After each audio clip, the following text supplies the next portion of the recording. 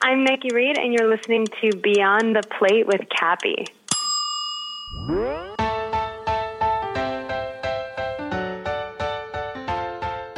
We should want our children to be eating exactly the way that we want to eat. Just because their palates are young doesn't mean that we can't help them expand and introduce them to all the things.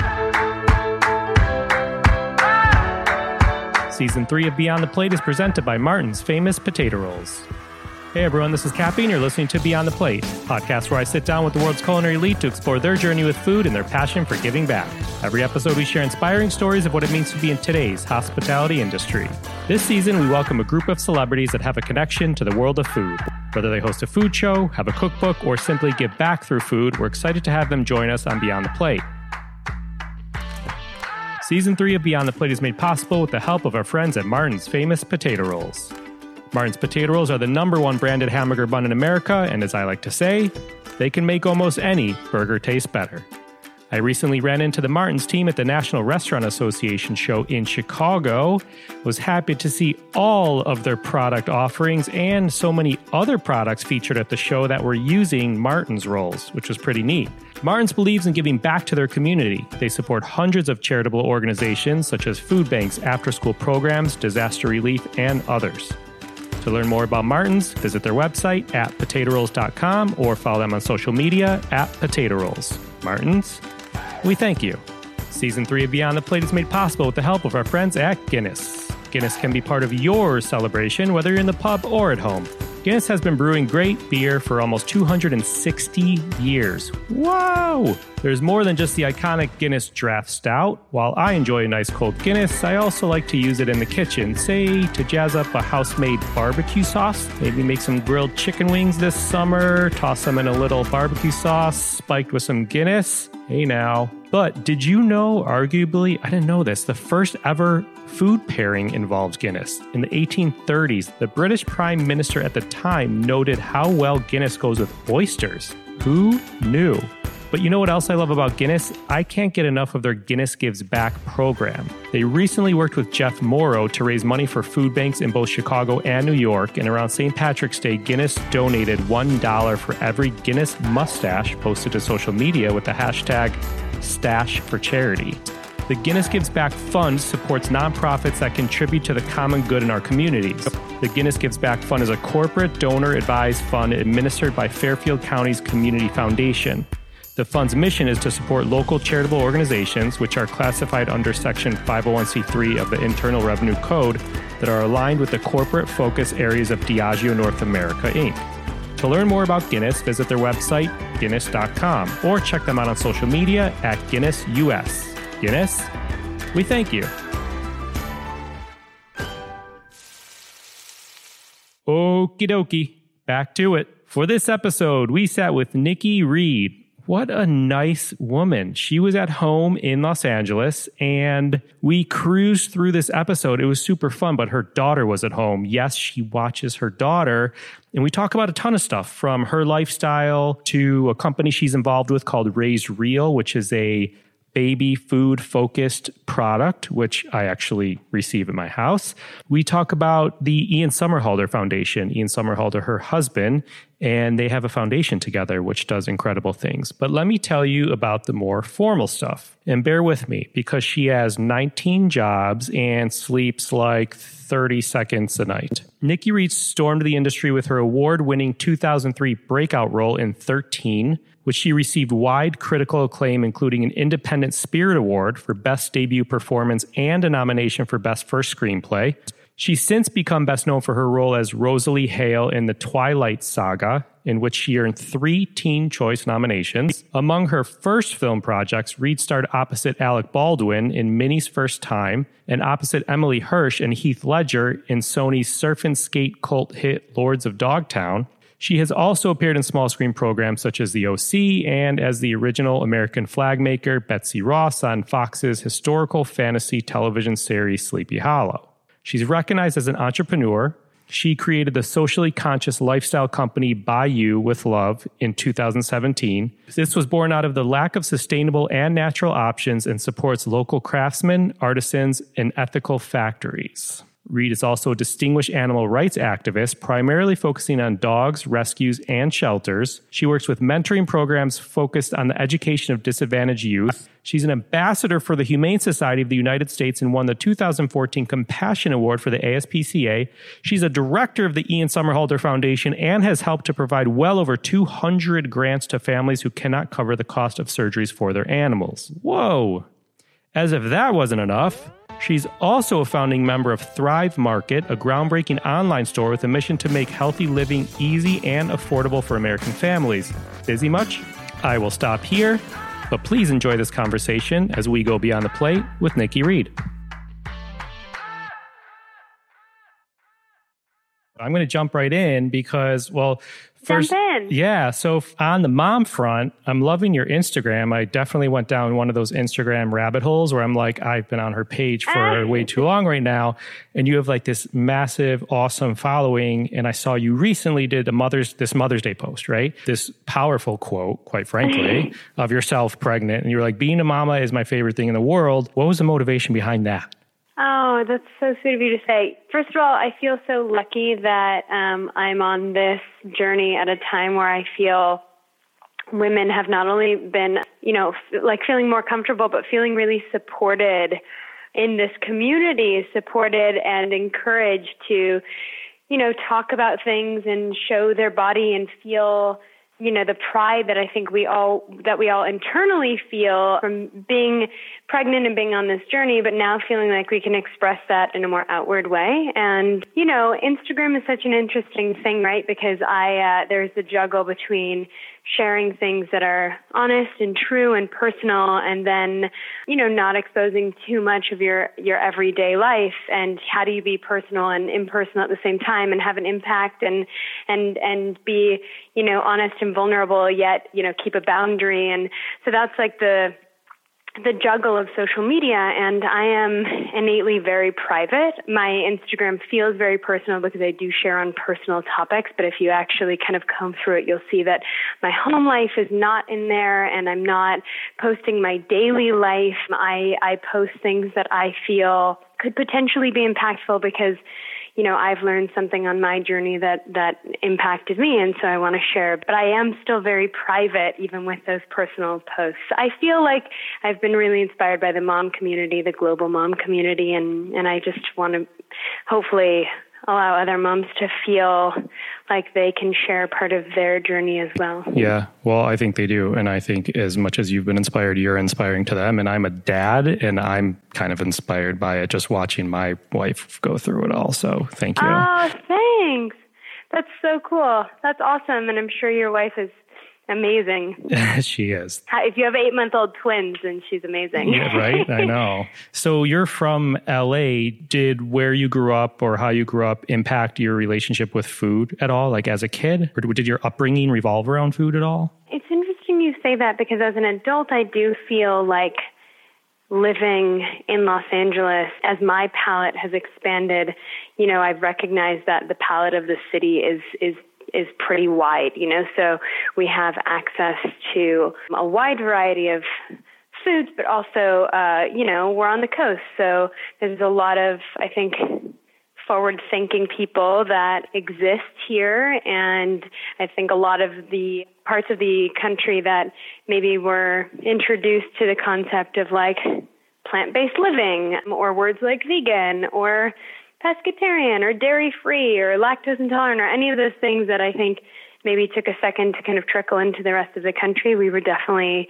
exposed to and introduced to on the coast, probably first, I want to say. But I will tell you that I grew up in Los Angeles, but I didn't necessarily grow up with all of those words in my personal, in my lexicon. I think I found my way to that on my own, journey, moving into a kind of more holistic approach to living and conscious living. But I grew up with I had a single mom who raised 2 kids on the, yearly salary that a beautician makes, and a beautician who worked out of her home. So my mom is the ultimate badass and worked worked her butt off to make it all happen for my brother and I. But we definitely grew up on fast food and making ends meet and doing the best that my mom could. And then the balance of, like if she had the time and the ability to cook, she was always cooking. So there was a lot of food in our home, but I certainly grew up, kind of making ends meet how we could. Totally. And then I read you moved out of your house early. You were 14 or something, which is young. What was your relationship with food then? Yeah, I moved out. I don't know what the exact age was. It might have been 15. It might have been right before I turned 16. Yeah. It was somewhere in that pocket. I think it was a little older than 14, okay. But I was definitely very young. I was super independent and really sure of myself. And my God, I look back at my 15-year-old self and now I think those 3 extra years at home would have been so glorious. Right. What was I thinking? But I had very supportive parents who said, listen, if you think you can do this, then we will support you and we're here to be your safety net if it doesn't work out. But it did. It just was definitely a struggle.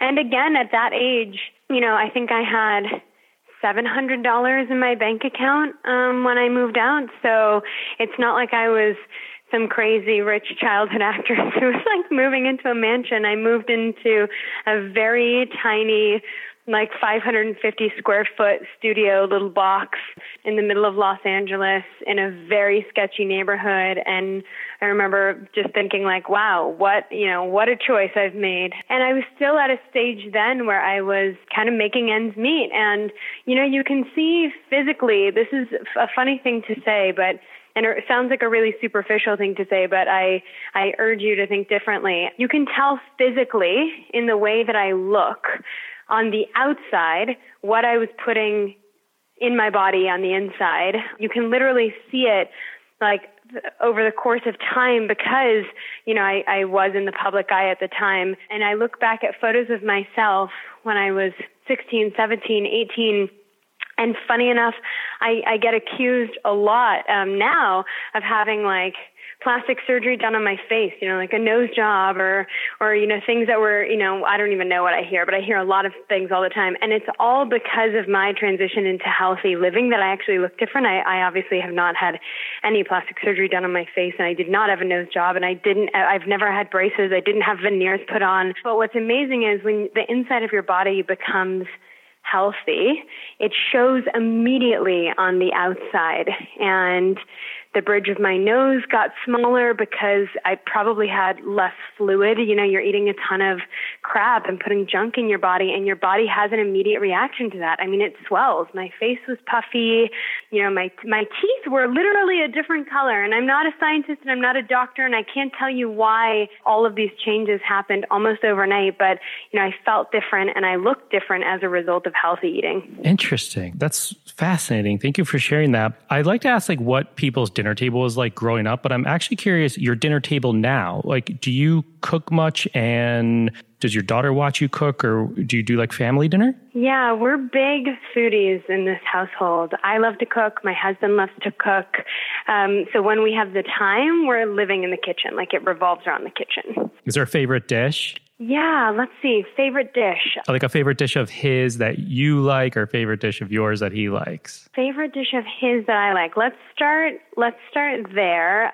So I like to describe my husband as a mad scientist in the kitchen because he makes all these crazy, funky concoctions that are usually it sounds basic because they come from the NutriBullet, but it's not basic because it's he's a mad wizard scientist making tonics and juices and that type of thing. So if I were going to describe the balance of us in the kitchen, I would say that I'm making the solids and he's making the liquids, but it's equally as intricate. So he's all about making these super cool chaga infused reishi mushroom tonics with dandy tea and turmeric and all those beautiful spices and healthy oils and all that stuff. So he's the sauce maker. So if I'm making a dish that's a quinoa broccoli stir fry or a lemongrass soup, Ian is the one that's making all of the the accoutrement, What a team. I love this. And we are kind of a team. We are. We actually are, when we get to have that kind of family time, which is not every night by any means. I'm just describing like our ideal kitchen night. When we get to do that, it's our favorite place to be. We love being in the kitchen. Music is playing. We have a record player. I'm making tea. He's drinking wine. It's very fun.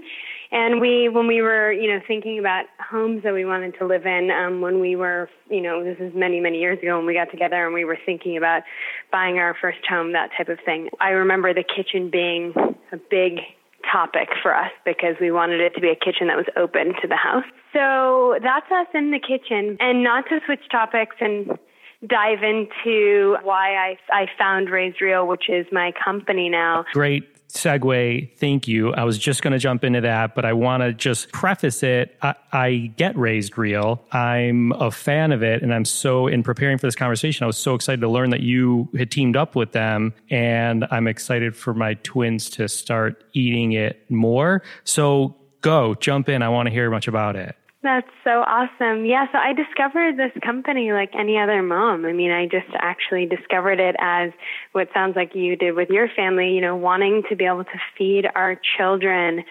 healthy alternatives to what you typically see, for children, which is everything coming in plastic, everything coming with preservatives. Moms and dads feel like if they need something quick, easy on the go, then they've got to settle for something that's either A, bland, or B, filled with citric acid, or, whatever else that has a shelf life. And I just described our kitchen life. We are very conscious eaters, especially at this stage in my life and in my husband's life. We're very conscious eaters, conscious for our bodies and the planet, the interconnectedness of all of it. And I think for our child and future children, that was always really important. But, I run a company full-time that I founded myself, and I have my hands in 2 other companies, I would say in a more part-time position, but I'm still working 15-plus hour days every day, including weekends, because that is what all of us young entrepreneurs are doing. So I don't always have time to make the kind of meal that I would want to eat for myself, for my child. And that's the idea, is like, why would we should want our children to be eating exactly the way that we want to eat. Just because their palates are young doesn't mean that we can't help them expand and introduce them to all the things I was saying earlier, the turmeric and the sashayinki oils and the coconut oils and the all those things are really amazing for children as well. And so when I did a Google search and then found that this actually existed and that they were whole foods and organic foods and GMO-free foods and all the things that we already shop for ourselves, I was like, oh my God, this is a match made in heaven. We have to try this for our daughter. And, the relationship with the company unfolded, and then I became an advisor, and now I'm very hands-on. I mean, we're going through everything from product development to packaging to testing things on different demographics, and not testing. That sounds weird when you're talking about food. I mean, totally. Testing, obviously, like rounds of packaging and things. But I'm very involved now, and I'm loving every second of it. So is your daughter, or does she have a favorite? So she has, well, like all kids, right? She has things she likes and she has things that she doesn't like, and she's very clear on all of that, as young people are. They're very direct and clear on that. And that's also part of why I was just so in love with this company, is that I felt like, you get it. You're in the kitchen too. You can make 10 million things for your child, and half of it can end up on the floor or more if it's not what they're in the mood for. You can spend like 25 minutes cooking string beans and broccoli, and you put it on their tray and they don't have words yet. So if that's not what they're feeling, it's just like, bye, that's it. And then you've missed the food window, and then you feel overwhelmed as a parent. And now suddenly it's 8:45 and they haven't had dinner. And that's part of why I love Raised Real. When I hopped on board, I was just so impressed with that. I mean, I was impressed too, because it comes in this little individual servings, and you could kind of steam them and serve these whole vegetables that are already diced up, or fruits or seeds and whatnot, or puree it into baby smooth, puree, or kind of chunky. So it kind of has options, which is neat. But I have a question. So it is frozen. And we talked to Camila Alves McConaughey, because she has also like a toddler food line that is frozen.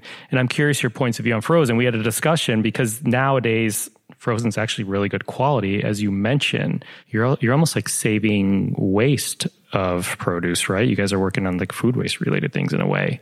Yeah, so flash frozen foods are wonderful because they're super nutrient dense. And you can freeze them in a state. Raw food obviously is so wonderful for the body before we cook every single, aspect of the food out of it. And flash freezing food gives you that same kind of approach to how you absorb your food. And so that's one of the things that I love about this.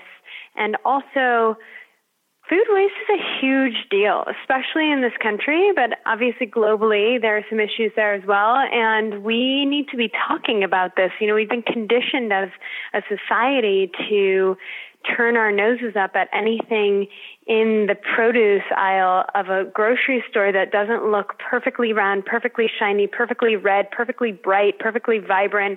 And that's just our own brain and conditioning. And a lot of those foods, by the way, are genetically modified and not great for us. And fruits and vegetables, they come sometimes in an ugly state as well and have just as many nutrients, if not more, than some of what we find ourselves putting in our bodies because of what we are conditioned to gravitate towards. So, eating imperfect fruits and vegetables is a wonderful way to combat food waste. And when things are diced up and flash frozen, it doesn't really matter what they're, what they aesthetically looked like prior to that. So yeah, imperfect fruits and vegetables.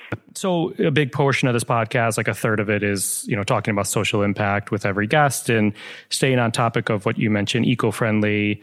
You're very active in Ian Somerhalder Foundation, which is incredible work. But I know you go across the board with animal activism and you've done work in schools. So can you touch on like mission and work of the foundation or just social impact overall with what you do? Sure.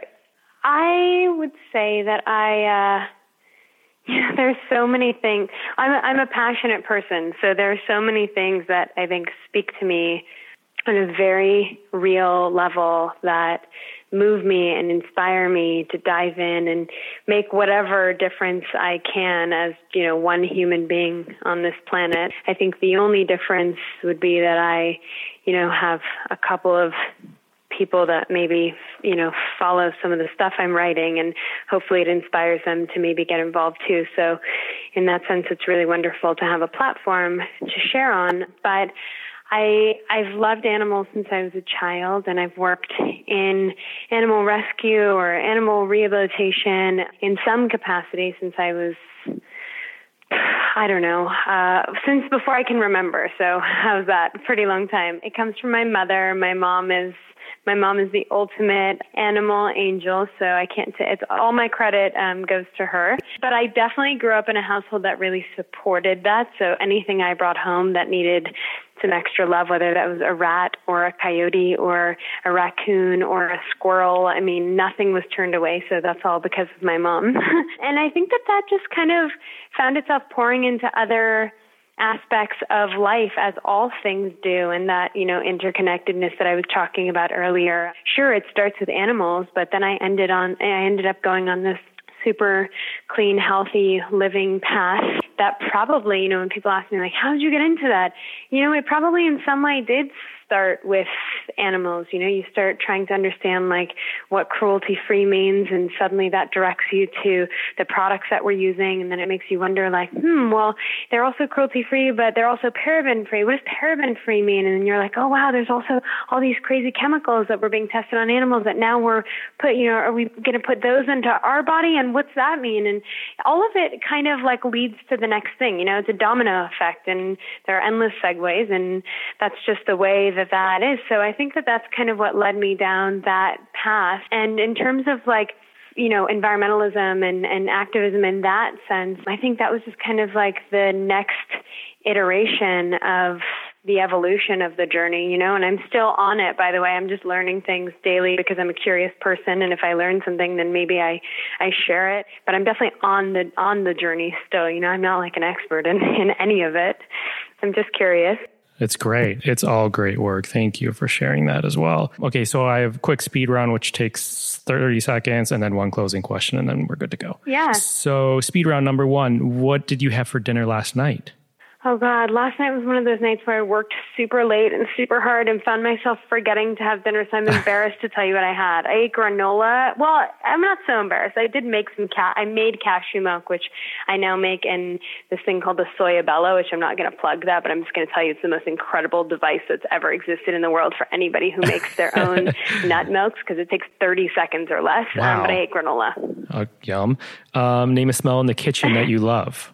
Palo Santo. That's what we're burning in our kitchen at all times. Nice. Name a smell in the kitchen you hate.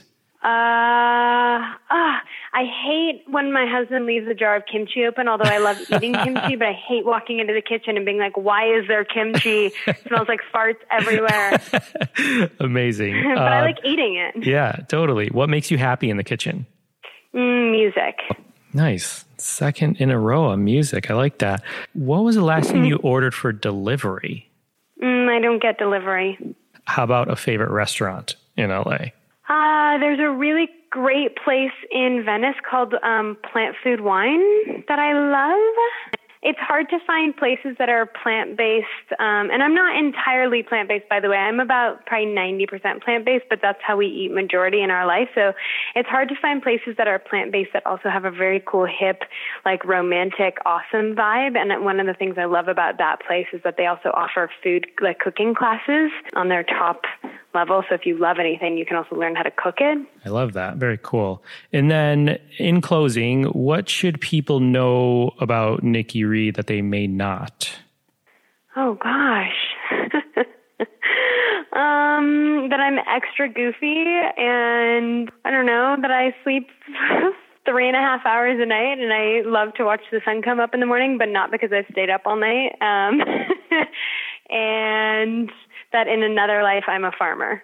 Amazing. I love that. Nikki, I know it's quick, but thank you so much for taking the time. I'm super excited to share this to all the listeners. Keep doing the amazing work you do. Try and get a little bit of rest and keep trucking. You're so awesome. Thank you so very much for taking the time, and you're wonderful. Thank you. Talk to you soon. Okay. Bye. Bye. Quote, food waste is a huge deal, especially in this country, but obviously globally as well.